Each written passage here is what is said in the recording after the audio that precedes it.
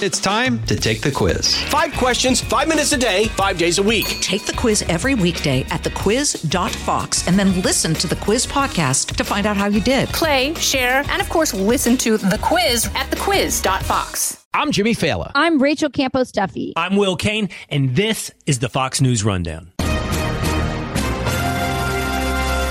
Tuesday, January 16th, 2024. I'm Jessica Rosenthal. He's won Iowa by double digits. Former President Trump victorious in the Iowa Republican caucus with a tight race for second and third as everyone heads to New Hampshire and South Carolina. I think what the data and what the results show out of Iowa is that Trump is in, commanding position that is well positioned to translate to a lot of other states. I'm Dave Anthony. Israel is under growing pressure to scale back the war in Gaza, but they're still not able to achieve the goal of eliminating Hamas and rescuing the hostages. The 2 top leaders of Hamas inside Gaza are hiding among the hostages. And so the Israelis can't simply use their air force to bomb these bunkers underground, and they can't conduct any sort of raid that would risk the lives of the hostages. And I'm Jason Chaffetz. I've got the final word on the Fox News Rundown. It was an early call Monday night. Not long after the caucuses began, former President Trump was the projected winner. It appeared with over 50% of the vote. Thank you. We love you all. What a turnout, what a crowd. And I really think this is time now for everybody, our country, to come together. We want to come together, whether it's Republican or Democrat or liberal or conservative. It would be so nice if we could come together and straighten out the world and straighten out the problems and straighten out all of the death and destruction that we're witnessing. That's practically never been like this. It's just so important, and I want to make that a very big part of our message. We're going to come together. Now, coming in second place was Florida Governor Ron DeSantis with just over 21% of the vote, and his speech may have sounded even more victorious than Trump's. Because of your support, in spite of all of that they threw at us, everyone against us, we've got our ticket punched out of Iowa.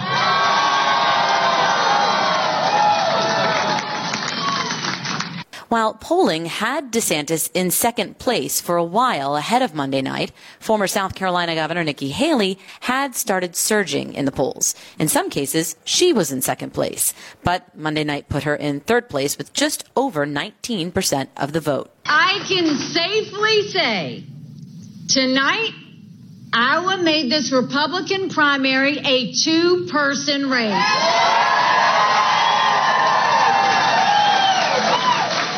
Haley also focused her comments in on Trump and Biden together. Trump and Biden are both about 80 years old. Trump and Biden both put our country trillions of dollars deeper in debt, and our kids will never forgive them for it.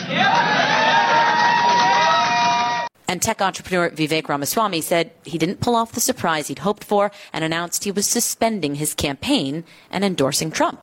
Now, while former President Trump's comments were conciliatory toward his opponents, he said President Biden was the worst president ever. Not a big surprise, but this was a commanding victory by Donald Trump. The question was, does Trump's support match, does the enthusiasm of his supporters match what we're seeing in the numbers? Josh Krausauer is Fox News Radio's political analyst, and he's joined later in the segment by Fox News Radio's Washington, D.C. correspondent Jared Halpern.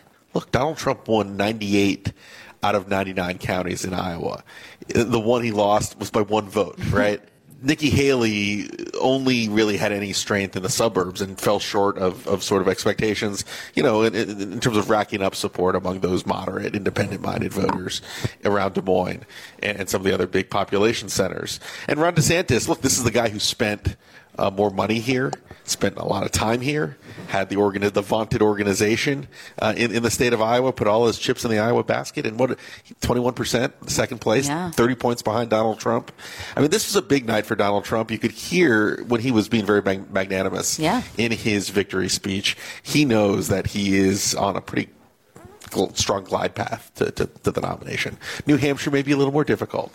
Nikki Haley's got her home state of South Carolina, but the big picture is Donald Trump is in a pretty commanding position for this Republican nomination. Jared, it was such a dominant night for former President Trump. What is the Biden campaign going to do with this now? I don't think they do anything different. If you have listened to not just President Biden, but his campaign manager, everybody up and down the campaign, they have been running against Donald Trump, right? They believe that he is the not just the Republican nominee, but like the face of the Republican Party. So even, let's say that this night went differently, right? And Nikki Haley had a huge night, and then we're talking about how she's on a glide path to the nomination, right? I don't think that would have changed the strategy for the Biden campaign, right? They are fully on running against sort of the Trump wing of the party. They are trying to appeal to independent voters, to maybe even sort of soft Republican voters, those sort of suburban voters, about this is not just an issues campaign. This is about the very stake of democracy, right? You're going to hear the president talk a lot about, as he has called it, a dereliction of duty by former President Trump as it relates to January 6th, that the rhetoric that he's using is dangerous and it incites violence, and that even if you don't agree with me on every issue, on tax policy, on energy policy, there is something more at stake here. And that's the argument that I expect to continue to move forward from the Biden campaign and the Biden White House, frankly. Josh, you were noting the win really ran across the full spectrum of Republican voters, right? It was the moderates, the evangelicals. It seemed like a little slice of everybody went for former President Trump. You were looking at some of the data. Do we extract anything from that in terms of suburban voters, independent voters in swing states, if anything, or is this specific to Iowa? Well, no, Trump is going to be the heavy favorite in a lot of the states to come. Now, New Hampshire may be his weakest state because independents can't participate. Even some Democrats may cross over to vote in the Republican primary. But I think what the data and what the results show out of Iowa is that Trump is in commanding position that is well positioned to translate to a lot of other states. I mean, you mentioned two of the big constituencies. Evangelical voters, that was his weak spot. That was the kryptonite for Trump in 2016. The AP entrance poll showed Trump winning 59% of evangelical voters in Iowa. DeSantis, had Bob Vander Plaats's endorsement, only got 18% of that vote. Suburbanites, that's Nikki Haley's sweet spot. Moderate voters. Trump actually won moderate voters by double digits. Won suburbanites by a healthy enough margin. Oh, wow. So even though Haley did quite well, not enough to win, Trump still is winning outside of the MAGA base, which shows he's going to be a formidable presence well beyond Iowa. And, when it came time to the speeches, Ron DeSantis sounded almost more victorious than President Trump. What does he do between now and South Carolina, which is over 5 weeks away? One of the two tickets. Everyone wants a ticket out of Iowa. But the reality is Trump's got the pole position. He's got the Excel Express, and they're trying to play some catch up. Look, DeSantis has a real problem ahead because Iowa was a state where he put all the chips on the table and finished 30 points behind Donald Trump. Right. So New Hampshire is not a state that's hospitable to Ron DeSantis. He was trailing Vivek Ramaswamy in some of the polls in New Hampshire. And South Carolina is Nikki Haley's home state. Yeah. So there's just no obvious place for Ron DeSantis to go other than raise money, spend money, and try to figure out a way to get some momentum somewhere. Haley has a more logical path to, making a comeback or showing some momentum. Look, if she beats Donald Trump in New Hampshire, that's a heck of a story. And that's something that's very, very possible, though after results, I would not bet on it. But New Hampshire may be Trump's weakest state on the map, and Nikki Haley spent a lot of money and spent a lot of time there. Jared, Nikki Haley said during her speech that Iowa made it officially a two-person race, even though she's in third. And then she really worked at linking Trump and Biden, putting them together, I think, due mostly to age, right? She said age, deficit spending, that they are both establishment people. I think at one point she called it the Trump-Biden policies. Listen, it was remarkable to hear that kind of energy, I suppose, from somebody who finished third. That being said, to Josh's point, she does appear to be in a pretty strong position in New Hampshire. Is it enough to overcome the deficit that she currently finds herself in against Trump? I don't know. I think that the Christie vote may help. I think as we've heard from others, maybe DeSantis staying in the race may help. But her argument from the very beginning of this race has been that she's like the non-chaos candidate, right? She likes to talk about how, whether you agree with Trump or not, that he brings drama and he brings chaos and the country can't have that. She's also now taken to sort of a Trump tactic, if you will, of very closely watching polls in which she is doing well in against President Biden, right? In her speech, after the Iowa caucuses, she said, listen, if it's Biden and Trump, it's a 50-50 race. It's a coin flip.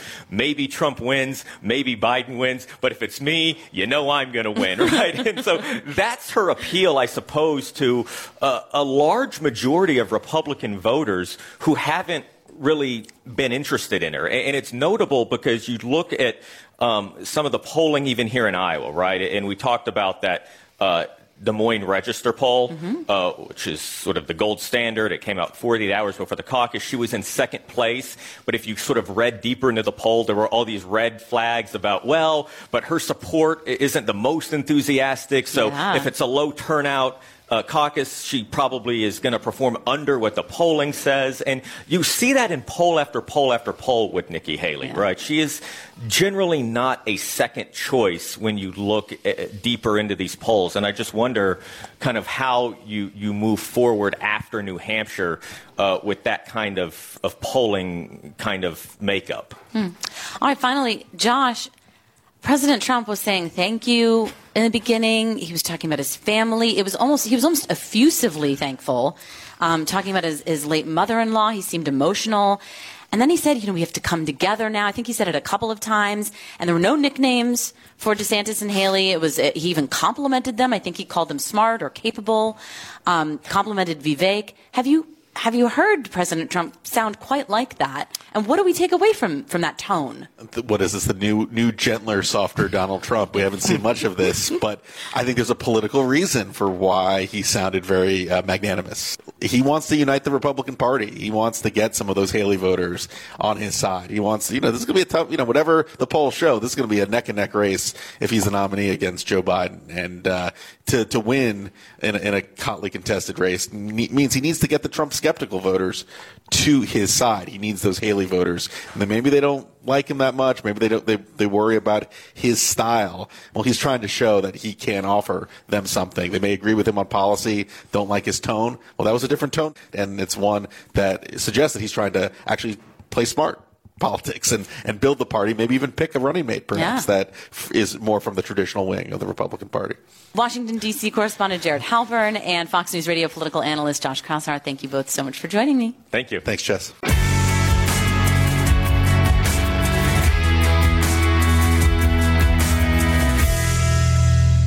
From the Fox News Podcasts Network. I'm Janice Dean, Fox News senior meteorologist. Be sure to subscribe to the Janice Dean podcast at foxnewspodcast.com or wherever you listen to your podcasts. And don't forget to spread the sunshine. From the Fox News Podcasts Network, subscribe and listen to the Trey Gowdy Podcast. Former federal prosecutor and four-term U.S. Congressman from South Carolina brings you a one-of-a-kind podcast. Subscribe and listen now by going to foxnewspodcasts.com. This is Jason Chaffetz with your Fox News commentary coming up.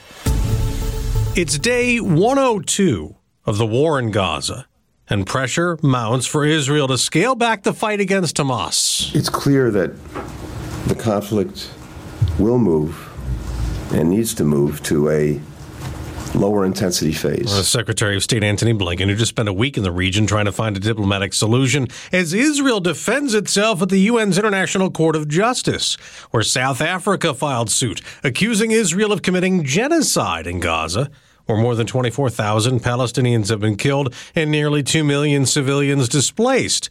Israeli attorney Gilad Noam argued before the judges, if every resort to force in self-defense against an enemy hiding behind civilians can be portrayed as genocide and trigger provisional measures, an inevitable tension will be created. The war has evolved since Hamas's terror attack that killed 1,200 Israelis in October triggered it. Israeli forces have largely wrapped up their operations in the northern part of the Gaza Strip. Trey Yingst is a Fox News foreign correspondent in Tel Aviv and has had a front row seat to the war. And so today the operations are focused on clearing the central camps where there are still many civilians, and then the more complex arena in the south of Gaza that includes the cities of Khan Yunis and Rafah.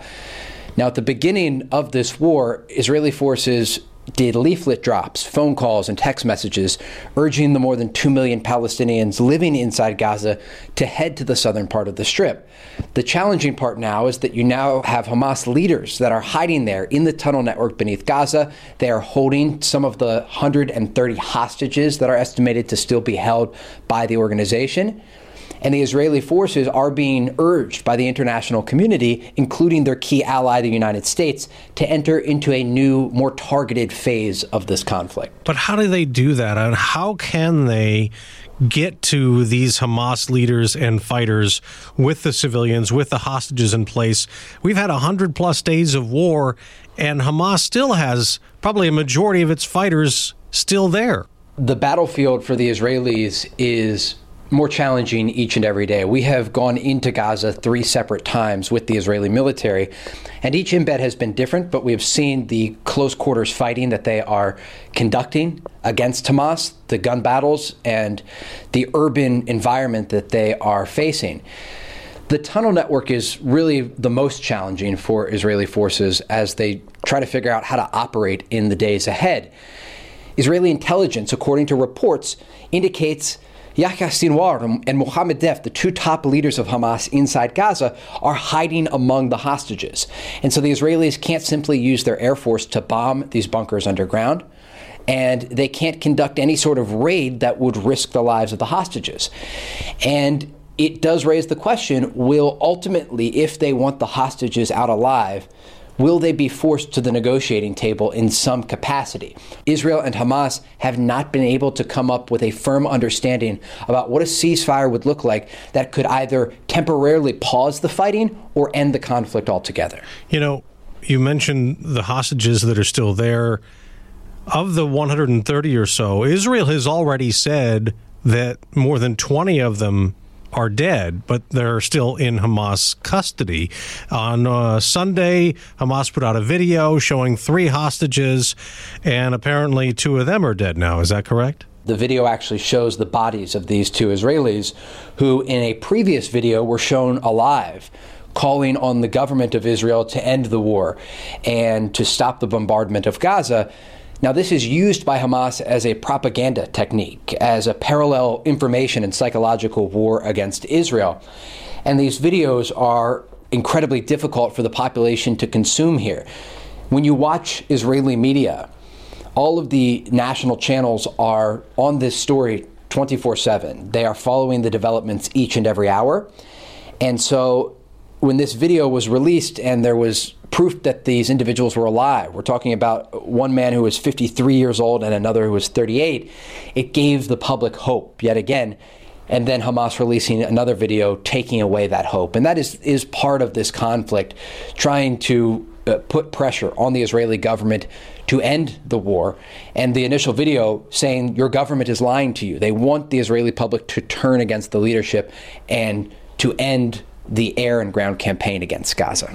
You've talked about being in Gaza. Not only have you been with the military, you've seen for yourself the humanitarian crisis. Talk to some of the civilians. What do they tell you? Really, the most pressing issue on the minds of Palestinian civilians that we talk to are how they're going to get things like food, water, and medicine, because it is incredibly challenging to get these resources inside Gaza at the moment. There is a developing humanitarian crisis, despite Israeli officials saying otherwise. But it is a dire situation when you have such a densely populated area that is trapped amid this war. There are going to be civilian casualties, and Israel has been criticized for the amount of civilian casualties.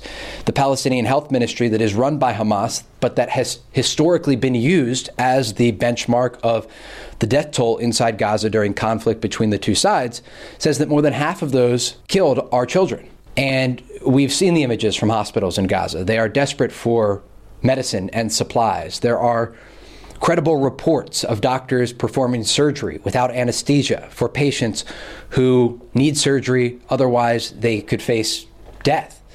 And so this is the dire situation for Palestinian civilians. There is no solution to ease the pressure right now if the Israeli military campaign continues. And so there are some humanitarian efforts underway, not just from places like the United Nations, but also individual countries like the Jordanians, who have conducted airdrops of aid into Gaza, the Emiratis and the Qataris, who have made sure their aid is part of the convoy of trucks going into the Strip. And that aid will have to increase because, as we have seen firsthand, the level of destruction in Gaza is catastrophic. Gaza City, the largest population center in the Strip, is leveled in certain areas. And people were living there before the war started, and they will have to have some place to live and return to. There's also concern on Israel's northern border. There have been rockets fired by Hezbollah from Lebanon into Israel. That continues. There have been skirmishes across the border. How serious is the risk of escalation there? It's a real serious risk. Hezbollah has already fired, according to the military, more than 1,000 projectiles. We're talking about mortars, rockets, and anti-tank guided missiles. But the group has precision-guided missiles. They have hundreds of thousands, according to defense officials that we've spoken with, missiles and rockets that they would rain down on Israeli cities if a broader war erupts between Hezbollah and Israel. They understand that if a full-scale war erupts, Israel's air defense systems, including the widely used Iron Dome, will be overwhelmed. You will have missiles raining into cities in the north, like Haifa, and even as far as Israel's first and second largest city, Jerusalem and Tel Aviv. And estimates say there will be thousands of Israeli casualties if a war like that does erupt. There is an effort by Israeli officials, including the Prime Minister Benjamin Netanyahu and the Defense Minister Yoav Gallant, to send that message. And they have. They have gone on television here and they have said, we will do to Beirut what we did to Gaza City. And we talked about the destruction there. And that is the threat that they are making. They want Hezbollah to move from Israel's northern border and stop the fire into northern Israel. And they've been clear that if there is not a diplomatic solution, and each day that passes, it is less likely that one will be found, they will use military force to do so. Another Iran-backed group is also causing trouble. Houthi militants attacked another ship on Monday, a U.S.-owned cargo vessel, after another missile aimed at an American warship was shot down days after the U.S.-led military strikes hit Houthi targets inside Yemen. And they have a choice to make. National Security Council spokesman John Kirby says the U.S. does not want this battle with the Houthis. Everything the president has been doing has been trying to prevent any escalation of conflict. Republican lawmakers want the U.S. to be more aggressive with Iran. I fear we're going to just engage in this incremental tit for tat. Congressman Mike Gallagher tells Fox. Such an approach, I think, signals to our enemies that the Biden administration is still reluctant to provoke Iran. And so the threat remains to commercial shipping in and around the Red Sea. It's only a matter of time before you see more incidents like the one on Monday, where this U.S.-owned ship was directly hit. And so there is a broader question here about what the United States does if the Houthis continue to fire missiles and drones, as we've seen in the past. Will they launch more airstrikes against Houthi positions in Yemen? It's certainly on the table, but there are other options that they could use to increase pressure on the Houthis. And so far, no one has taken off the table, both the Americans and the Israelis, the idea of striking Iran, if needed, to send a message that threats from their proxies across the Middle East won't be tolerated. If Iran is directly hit, then what? What's the fear? The fear is that there would be a more direct response from the Iranian regime, but Iran historically has threatened the United States and its allies, and then not always acted on those threats. They have strategic patience in a lot of ways, despite the rhetoric that the Islamic Republic uses and officials in Tehran use on a weekly basis. Israel says they are prepared even if the Iranians were to be directly involved in a regional conflict, but that is widely seen as one of the worst case scenarios in all of this. There is some hope that officials are holding on to that the war in Gaza will eventually be over. There will be some sort of diplomatic solution that will allow for the release of some hostages, an end to the ground fighting, and then some sort of security establishment that will end threats to Israelis living in the southern part of this country. And then you could look at the other fronts. There could be a diplomatic solution with the Lebanese militant group Hezbollah to move their elite forces back from the border that would threaten Israeli communities and allow tens of thousands of civilians to return home. And then if the Houthis in Yemen reduce their fire, you are looking at a situation where the heat could certainly be turned down.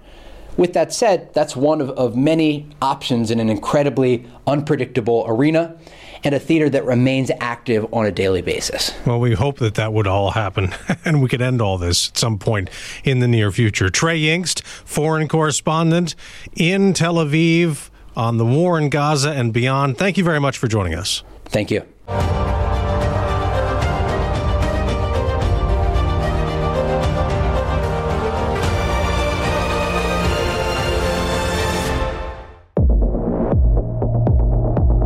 Gianna Gelosi with your Fox True Crime Minute. Investigators have released new sketches of the happy-face serial killer's last unknown victim as they use DNA advancements to try to identify a woman named Claudia. Keith Hunter Jesperson admitted to murdering at least 8 women in different states in the 90s, sending letters to the press about his killings signed with a smiley face. Jesperson says he met a hitchhiker he called Claudia in Victorville, California, who wanted a ride to Los Angeles. He says he drove her south when a heated argument at a rest stop escalated to murder. Jesperson dumped her body on the side of the road in Riverside County, where she was found in August of 1992. Claudia is the only known happy-face victim that has yet to be identified. Investigators aren't even sure that's the woman's real name. The Riverside County District Attorney's Office tracked down living relatives through DNA, but her biological father is dead and there have been no biological matches to her mother. Jesperson was arrested in 1995 and is serving life without parole at the Oregon State Penitentiary. There's more on the story at foxnews.com. Subscribe to the Fox True Crime Podcast with Emily Campagno. I'm Gianna Gelosi with your Fox True Crime Minute.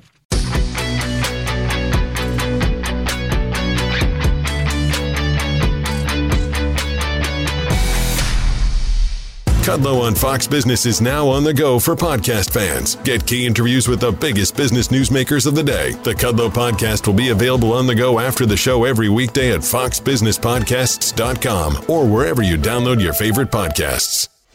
Subscribe to this podcast at foxnewspodcasts.com. It's time for your Fox News commentary. Jason Chaffetz. What's on your mind? Congress has a very full schedule ahead of itself. Not only do they need to fund the government, they have to deal with what we're going to do as a nation to support Israel and what are we going to do with Ukraine. And on top of that, you have a border bill. A question about whether or not Joe Biden, as president, is going to enforce the laws in this country on that southern border. Do they need more money? How much money? And how and what would Congress do to affect the laws there on the border? Let's start with funding. Funding has got to happen. Now, an agreement has come to place that will supposedly extend the government and its funding through March.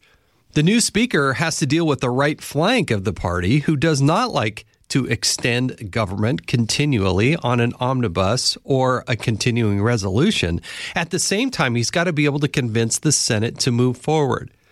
With the Iowa caucus now in the rearview mirror, Congress has got to get back to work to actually fund the government. But they're going to need time if they're going to go through the 12 appropriations bills. And as it comes to the border, which is tied to Ukraine and Israel, there's no reason why Congress can't get its act together and do all three in addressing them. Should they be tied together or should they be standalone questions? This is what Congress is going to have to deal with. Personally, I believe they should be dealt with separately, up and down votes on specifics of what they're going to do and not do. But this is the sausage-making process. Now that Congress has the political calendar and it's in full motion on what's going to happen at the presidency, they have got to do their jobs and their business and come together in a united way and somehow be able to pass some bills so that the government can continue to be funded and that we can continue on with the people's business. If it was easy, it would have been done a long time ago. No doubt it'll be hard and contentious, but look for the amount of debates and the quality of the debates that happen, because nothing in this nation should move forward without a good, vibrant discussion. Moving forward with continuing resolutions and omnibuses in perpetuity is something that this country has got to get away from. Maybe they do a short one to get it through March, but then what do they do with that moving forward? That's the big question, and it all starts this week in the United States Congress. I'm Jason Chaffetz, host of the Jason in the House podcast and a contributor at Fox News. You've been listening to the Fox News Rundown. And now, stay up to date by subscribing to this podcast at foxnewspodcasts.com. Listen ad-free on Fox News Podcasts Plus on Apple Podcasts. And Prime members can listen to the show ad-free on Amazon Music. And for up-to-the-minute news, go to foxnews.com. From the Fox News Podcasts Network. I'm Ben Domenech, Fox News contributor and editor of the Transom.com daily newsletter, and I'm inviting you to join a conversation every week. It's the Ben Domenech Podcast. Subscribe and listen now by going to foxnewspodcasts.com.